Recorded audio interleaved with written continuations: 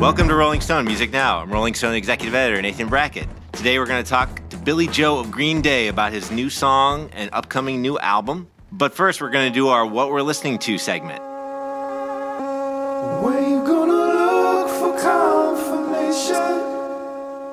And that was a little bit of 22 Over Soon, a new song by Bon Iver. I'm here with Brittany Spanos. What's up, Brittany? Hi, how are you? All right. So this is one of two new songs from Bon Iver, a.k.a. Justin Vernon. He just debuted the entire album, right? So he performed at the festival in Wisconsin that he curates and started, Eau Claire, and it's been 5 years since he's released music under Bon Iver. He's been collaborating with people like Kanye West and James Blake and a lot of other projects going on for him, but 5 years is a long time. Yeah, I didn't even realize it was 5 years. In this millennium, 5 years in music is like, I mean, this is, of course, for people, most people know who Bon Iver is, but, you know, for people who don't remember, the first album, For Emma Forever Ago, was like this, you know, really important album in that late aughts moment of the Fleet Foxes and Bon Iver, you know, which kind of inspired Mumford & Sons after that. I mean, this kind of like return to acousticism, if that's a word. Folk revival of like 2007-ish. For sure. And then he had his self-titled album, Bon Iver, which was a little more of like an auto-tune, like washed in auto-tune. Yeah. Slightly more electronic record. And a really good transition to the music that he's making now, too, which is sort of stemming off of that, but it also sounds a lot like the musicians that he's been working with in the past 5 years. And so the new song, 22 Over Soon, really sounds a lot like James Blake and sort of has that weird, droning, almost like emotional electronic sound that Blake is really known for. And so Bon Iver kind of taps into that really well.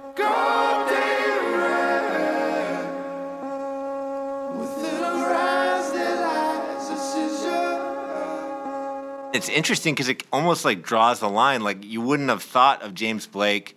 You know, for people who don't know James Blake, he's this, you know, pretty cool British soulful electronic based, you know, singer.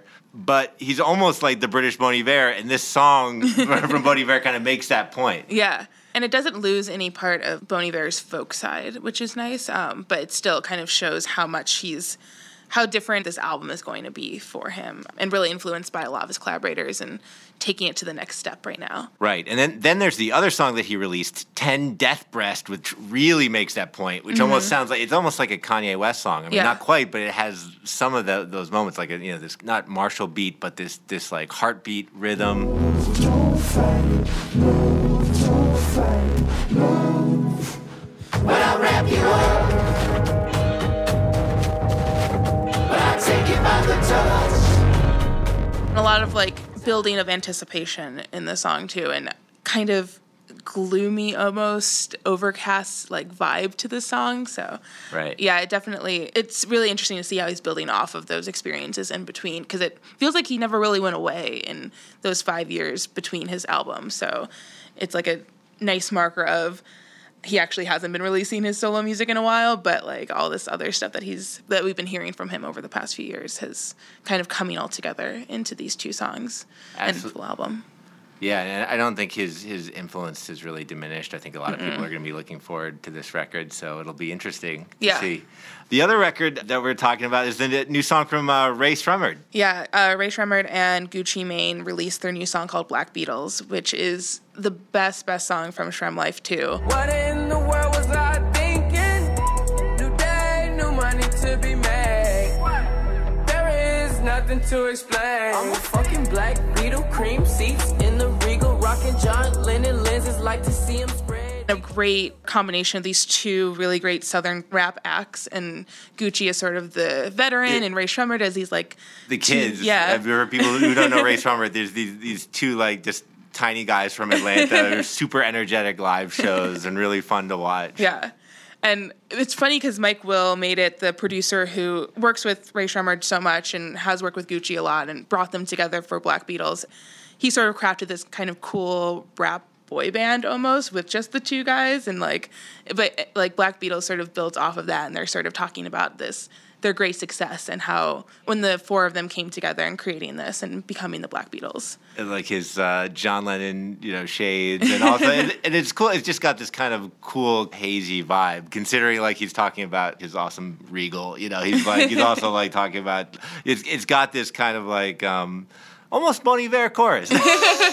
Maybe not quite, but it's definitely it's got that like kind of like a really cool melodic chorus. And, yeah, it's a really intoxicating beat and like a really good end of summer vibey song. Very August. Yeah. Yeah. And it was really funny after the song came out, they started posting these memes on their Twitter accounts that were their faces superimposed on Beatles album covers. Oh, yes. I urge everyone to go to Twitter to see that. Yeah. And I think my favorite ones were like the Abbey Road like album covers. Yes, absolutely. Yes. Yeah. So that's the new Race Rummer, Black Beatles. Mm. Brittany Spanos, thanks for coming on. Thank you.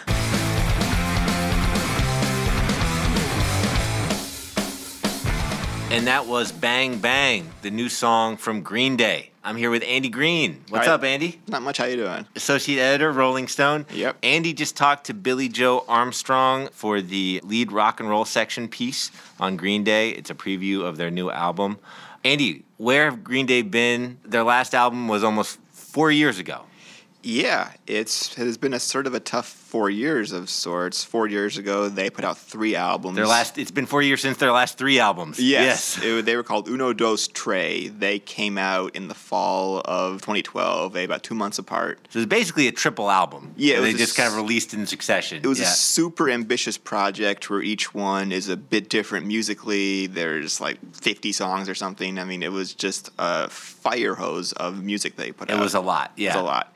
And in the middle of it, they played in Las Vegas at this festival or whatever. That's the iHeartRadio festival, yeah. And he had a meltdown on stage and was sent Billie to... Joe yes, had a meltdown on stage. Right. He was screaming and ranting, and he was sent to rehab. He was taking prescription pills and had a real problem. And he actually talked about his rehab for the first time in Rolling Stone. It was a Rolling Stone cover. Yeah. And some months after that. The tour got postponed, and they couldn't promote the album, and it was sort of a complete fiasco. Kind of in the middle of their promotion for this album, these 3 ambitious albums, right. Their lead singer had to go away, which doesn't help. Right, and those are very strong albums. I'm a big fan of them. It's just, it was a lot of stuff to put out There's at the same time. There's a lot to listen to. I probably would have boiled it down. Rock critics always say in the face of like double or triple albums, it'd be great as a single album, but it was kind of true for me in the case of these albums. Yes, I would definitely think that's true. They still toured for those 3 albums. They just were a bit later than they had planned. And when they finished, they were on break, and their touring guitarist Jason White got tonsil cancer, and then their bass player Mike Dirnt's wife Brittany got breast cancer. Oh, man. And I mean, Jason White was practically the 4th member of the band. He was sort of the 4th member on Uno, Dos, Tres, because they were making so much music at once that they needed a 4th member to help. Thankfully, both Jason White and Brittany are okay. Yes. But obviously that kind of put a halt on everything. Yeah. So they didn't get going on their new album till about 2 years ago. Right. And so tell me about the new album. You've heard it. It's not out yet. It'll be out October 7th? Yes. It's called Revolution Radio. Yeah. Tell me about like Bang Bang and what you've heard of the new album. I think what's very clever about it is it's not super ambitious. I think since American Idiot, they keep thinking big. Let's hear it for a lack of ambition. Well, I don't mean it's not musically ambitious. It's just not a huge overthought project. It's not a rock opera. It's not 3 albums. That's the nice way to say it. It's not overthought. Yes. Right. Yeah. Well, but I would agree. From what I've heard, I heard some songs too, and it's kind of I would describe it as like kind of a mix of everything they do well. Yeah, it's a strong rock record that I think fans are going to just love. It's not a real epic thing, which is a nice change of pace, I think. Yeah, it's not all just American Idiot, all over, stomp angry anthems. There's definitely some anthems, but there's definitely a ballad that might make some people think of Time of Your Life. There's kind of like one pretty fun early era sounding punk rock song from what we heard. We just heard like 4 or 5 songs. You've heard the whole thing. I've heard the whole thing, but the first single is Bang Bang. Right. It's a real provocative song. It's from the perspective of a mass shooter. And it's sort of Billie Joe trying to get into the head of a raging psychopath. And it's just a furious punk rock song. Yeah, too. it's really fast, hard. really aggressive. And it goes bang, bang, give me fame, shoot me up to entertain.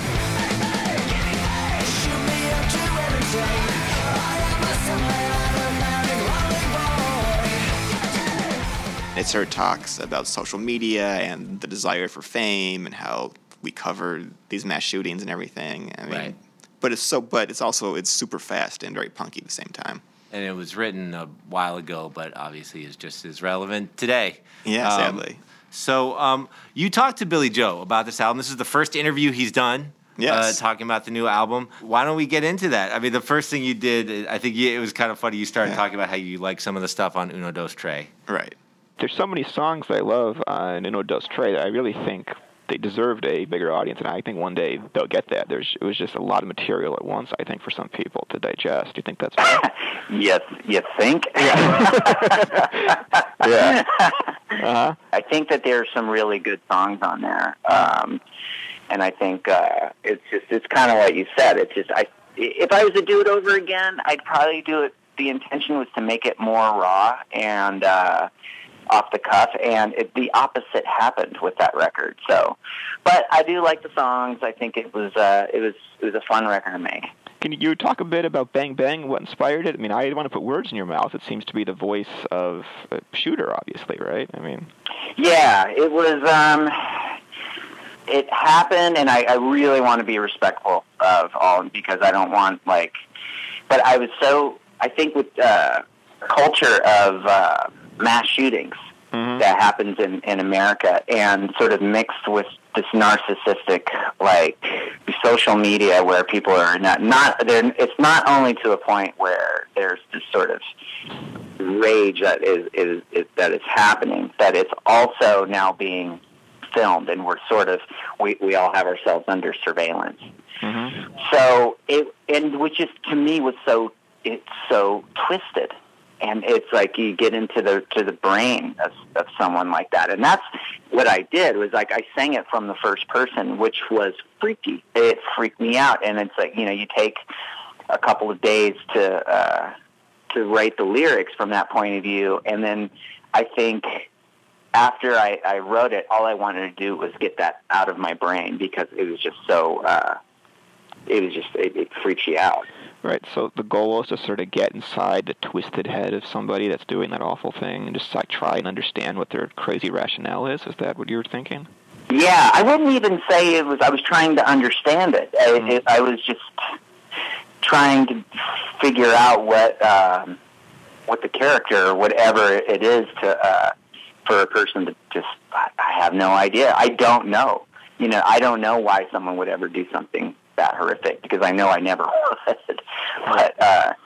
But it's just, and just sort of to reflect the culture a little bit too, without sounding pretentious. But that's what the song is about, really. So you produced this yourself, right? Yeah. Green Day produced it. And so why make that decision when you've had producers on the last bunch of records for almost 20 years? I think you've had producers. Yeah, well, I think for us it was just let's just get in, the three of us, with our engineer, Chris Dugan, and just and do this ourselves, I mean, we've known that we could produce our own records for many years, and we have co-produced.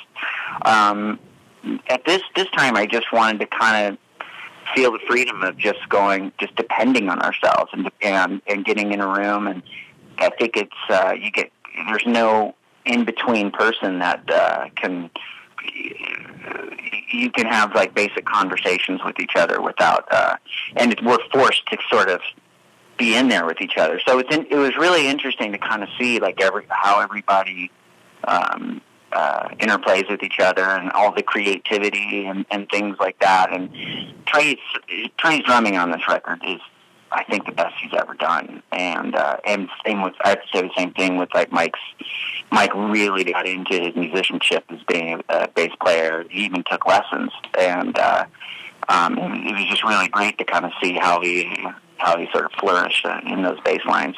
I love it when musicians talk about taking lessons as adults. I find it really endearing. I love that they talk about just improving their craft. Yeah, I was sort of baffled by that.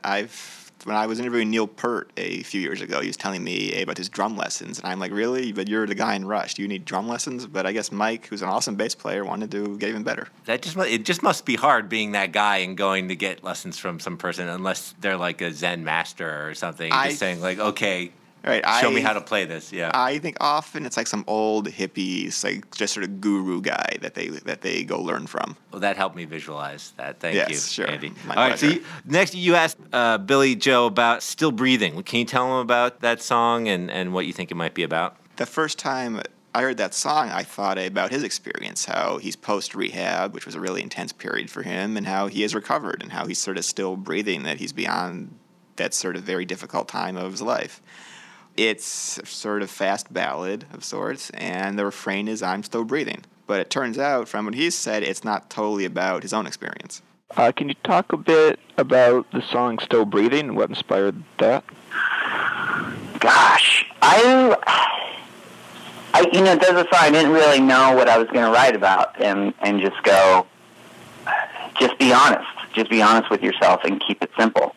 And in doing that, I sort of uncovered just a lot about myself, and I think what other people go through with losing something, but feeling like you gain something, where life's just sort of, the chaos of life makes sense. It's like, it's better than perfect. Life isn't perfect. It's better than that. It's like, if you can kind of survive through some of the stuff, you find out who you really are, whether it's drug addiction, or it's like losing a family member, or dealing with someone that's got some serious personality issues. So it kind of says a lot, but in a weird way, it's very simple, where it goes from the life of a junkie and a gambler to the life of a single mother and the life of a soldier. And how we're all kind of intertwined with that. Right. I think some fans are going to read it as being about you, but clearly it's more universal. I try to. I don't want to be selfish, So right. It's like I'd rather write something that when my eyes are forward, not so much internal. So it's I hope it makes people happy and creates a difference in some way. So just by recognizing themselves in the song. Right. I know that during this whole time period that Jason got cancer and Mike's wife faced cancer. So how did that shape the whole timeline of this and the emotional experience of the whole thing? I don't think it was with Jason getting sick or with Mike's wife getting sick. I don't feel like I ever tried to write something in specific about them, but obviously, I think as time goes on, you start to go, holy shit, life is happening, and it can get really intense. Mm-hmm. So I think that's probably in there in the record for I would imagine, but I would never be as shallow as to write a song about someone's family crisis or anything. Right, but did those things slow it down? I'm sure there was times in Mike just obviously he wouldn't be available. He needed to be with his family, right? I mean, did it get delayed? Yeah, we didn't do anything. I mean, that was first and foremost. These people these are family members as far as I'm concerned, and it was it's like I didn't want to push anybody to do anything. There's no point. I didn't want to do anything. Mm-hmm. It's like missing a limb. You can't. I can't be creative knowing that, and I wouldn't have the audacity to try to be creative in something like that. I mean, they just had to really. We had to look out for each other, for obvious reasons. You also asked him about the song "Revolution Radio," which is the title track of the album. It's kind of a real classic kind of Green Day angry anthem. This one kind of sounded like almost American Idiot style to me. And in that vein, it started tapping into the politics of the time that it was written in. It was written about 2 years ago when the Black Lives Matter movement was just starting with Ferguson, and it sort of captures that energy and chaos that was erupting in the country back then. Let's hear Billie Joe talk about the story behind that. I was in a car coming back from Brooklyn into Manhattan, and there was all the protesters for Ferguson that were holding up traffic that went all the way back across the bridge. Mm-hmm. And so I got to where I was staying at, and I could see just on 8th Avenue there was all the protesters that were.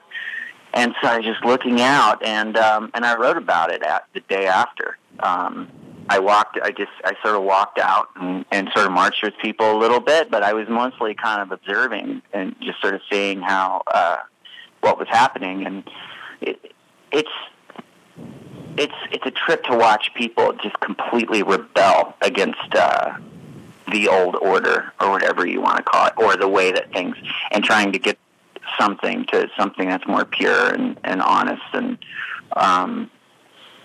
it's like I don't know. I was just watching, and it was like this controlled chaos that was going, and it was happening all over the country, and just feeling like, people don't want to feel obsolete in the things that they care about, and so that's sort of what the song's about. Do you miss being on tour? This has been one of the longest breaks of your career, probably, of not being on the road. Yes. Yeah, I absolutely miss it. I can't wait. I mean, it's hard to come home and to do nothing, because honestly, you start to feel like you're unemployed, and you try to figure out what your purpose is in life. It's like, that's the hardest thing about in between records. It's like when you take a break, you're taking a break of something that you absolutely love. You're not taking it's not like, going on vacation, because you don't like your job or something like that, and you're just like, God, I need a break, but it's hard, because at first it feels great, and you're like, yes, I can do anything I want, and then suddenly a couple weeks into it, and you're like, okay, now what am I going to do? So it's great. We're everybody's really psyched.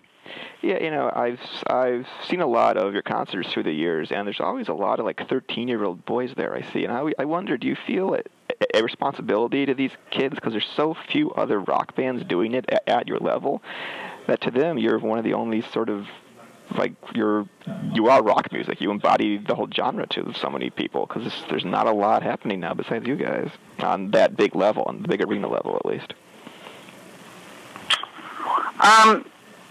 I think when you get young people that come out, that's a very rare thing to have. I don't think anybody can create new fans the way that we do. Honestly, I don't mean it in a arrogant way at all. But it's something that I've observed through the years, is that you always have a batch of 15 to 20-year-old people, and then suddenly, when you 10 years later, you'll get people that will come up to you that are 25, 26 years old and go, fucking Dookie was my first record, or Idiot was my first record, or Nimrod was my first record, and I'm pretty sure that that's going to happen again. But every time we put out a new album, it always happens, and it's freaking awesome. So it's I think the crazy thing too is the fact that we not only do we see young kids, but it goes all the way up to people in their 40s. That there's people that will come up to me and say, I saw you play freaking McGregor's in Illinois in 1992. Yeah. And you're like, that's amazing. That's an amazing feeling, because, maybe they haven't been by or stuck to you, because, life takes you in all these different places. So they, but they always come back, or at some point, and then it's a pretty amazing feeling. And you always hear cynics say that rock is dead, and I always say, look, I just saw Green Day at the Garden, and it didn't feel dead to me. I mean, it felt pretty alive. So you're really carrying the torch in a lot of ways. Yeah, I don't know. That's just such a broad stroke, absurd thing to say about any genre of music. Yeah, of course. It's air is dead. Water is dead. I don't know. It's I don't get it. I don't understand why people even say something that's so broad like that. It makes no sense. The past 4 years, there were pretty challenging parts for you and the band. It was a difficult time. But how do you all feel now? I'm sure it feels great to be on the other end of all that shit, and the album's done and tour starts soon. Do you feel good? Yeah, I feel great. I feel honestly, I feel better than I ever have in my life. I'm so just grateful for having this band that's been around for over 25 years, and I've been in a relationship for 22 years, and my sons are doing great, and they're good people, and I love hanging out with them, and they seem like they always say they love hanging out with me. I have no, everything is cool. It's a great time to be able to go onto a record to feel like this. It's a great time to be Billie Joe Armstrong. And that's all of the interview we're going to play today. The full story is in the latest issue of Rolling Stone and on rollingstone.com. It's by Andy Green. I encourage everyone to read it. Andy, thanks for coming on. No problem. And that's it for Rolling Stone Music Now.